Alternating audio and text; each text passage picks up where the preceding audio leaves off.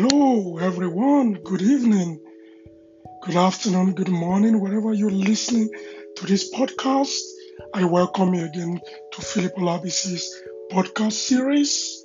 And thank you for listening to the last episode on one of the most controversial issues in Bible.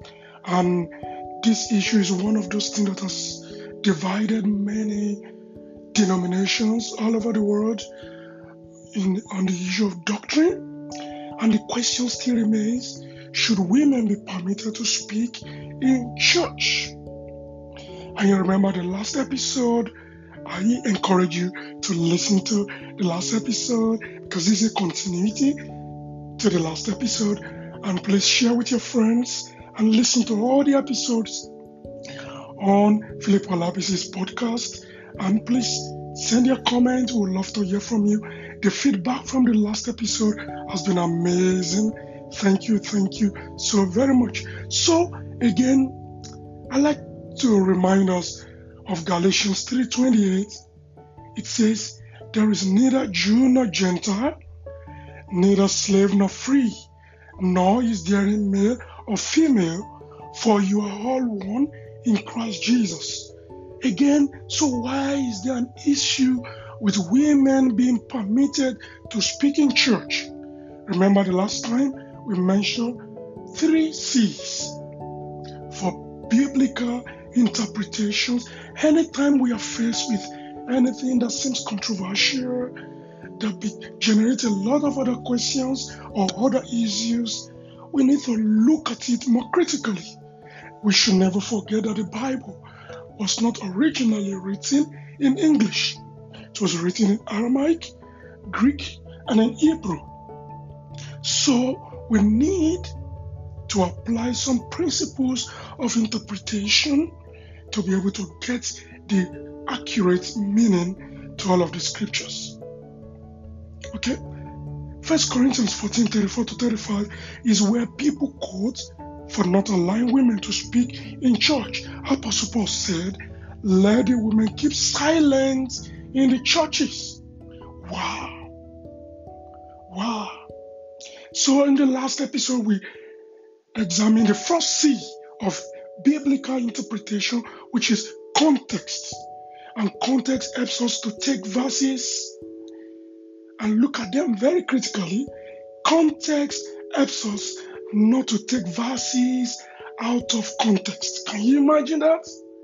Because many people can isolate verses in scripture and then it could lead to confusion. Humorously, taking verses out of context is very dangerous. Cherry picking of the Bible will lead to error in interpretation and in meaning. Matthew 17:5, for example, and he, Judas, went and hanged himself.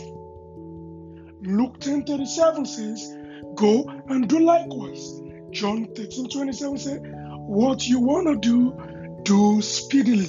So if you look at these scriptures and just pick them out of context, a person could decide to take his own life and commit suicide.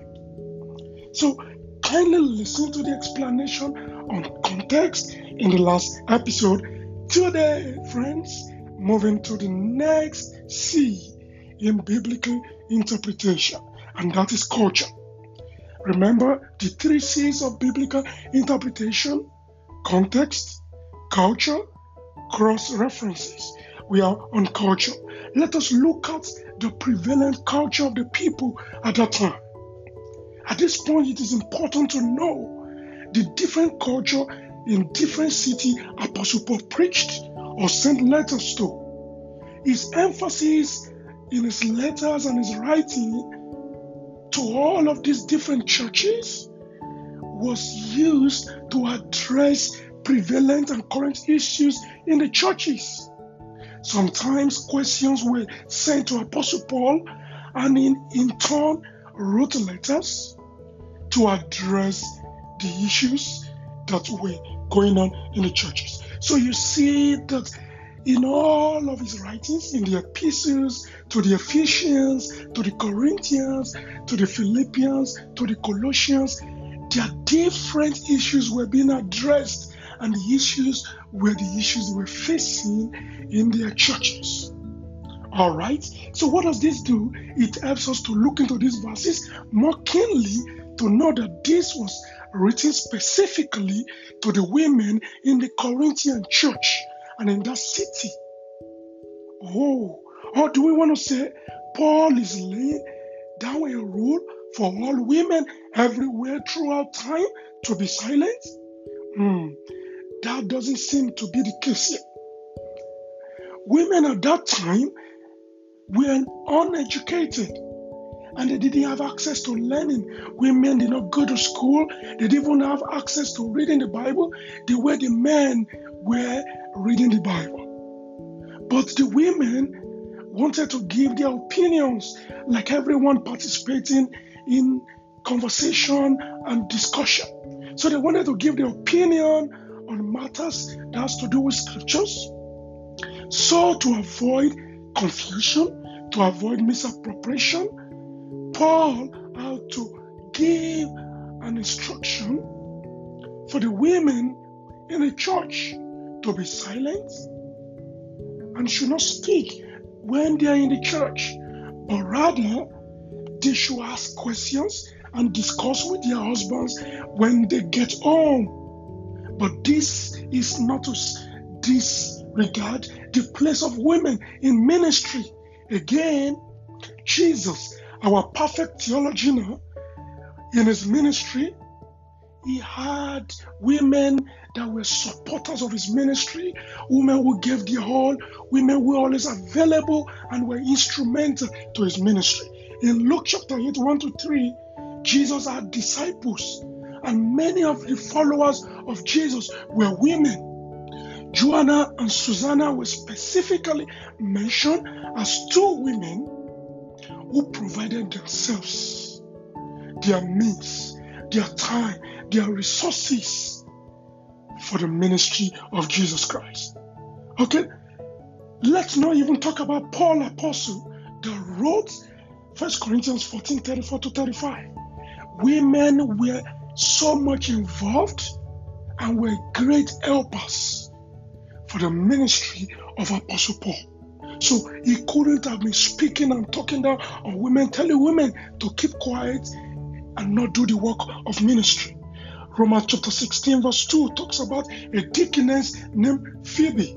Phoebe was one of the women that were involved in the work of the ministry. In Romans chapter 16 verse 3, we read of the story of Priscilla, whom Paul referred to as one of my helpers in ministry for the purpose of Christ.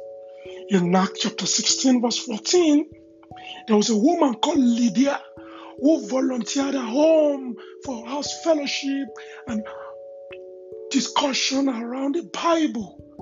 Luke chapter 2 verse 38 talks about a woman called Hannah, the prophetess. Hannah was a prophetess that was praying for the coming of the Messiah. Women have always, if she was a prophetess, there was no way she would not speak in the synagogue before Christ eventually came.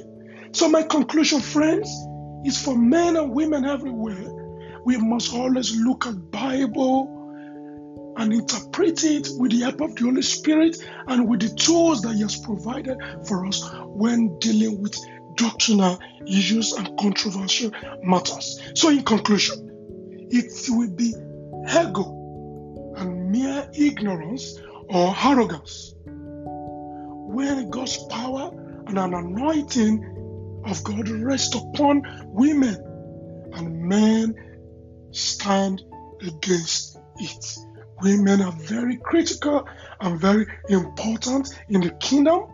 Women are powerful and they are great influencers for the expansion of the kingdom of God. There is therefore no Jew, no Gentile, neither slave nor free, no male or female. You are all one in Christ Jesus. Till I see you next time, please stay blessed. I will be talking about the third C for biblical interpretation, and then we will conclude on this question. Till I hear from you again, I remain your friend, Philip Olabisi. Thank you and bye bye.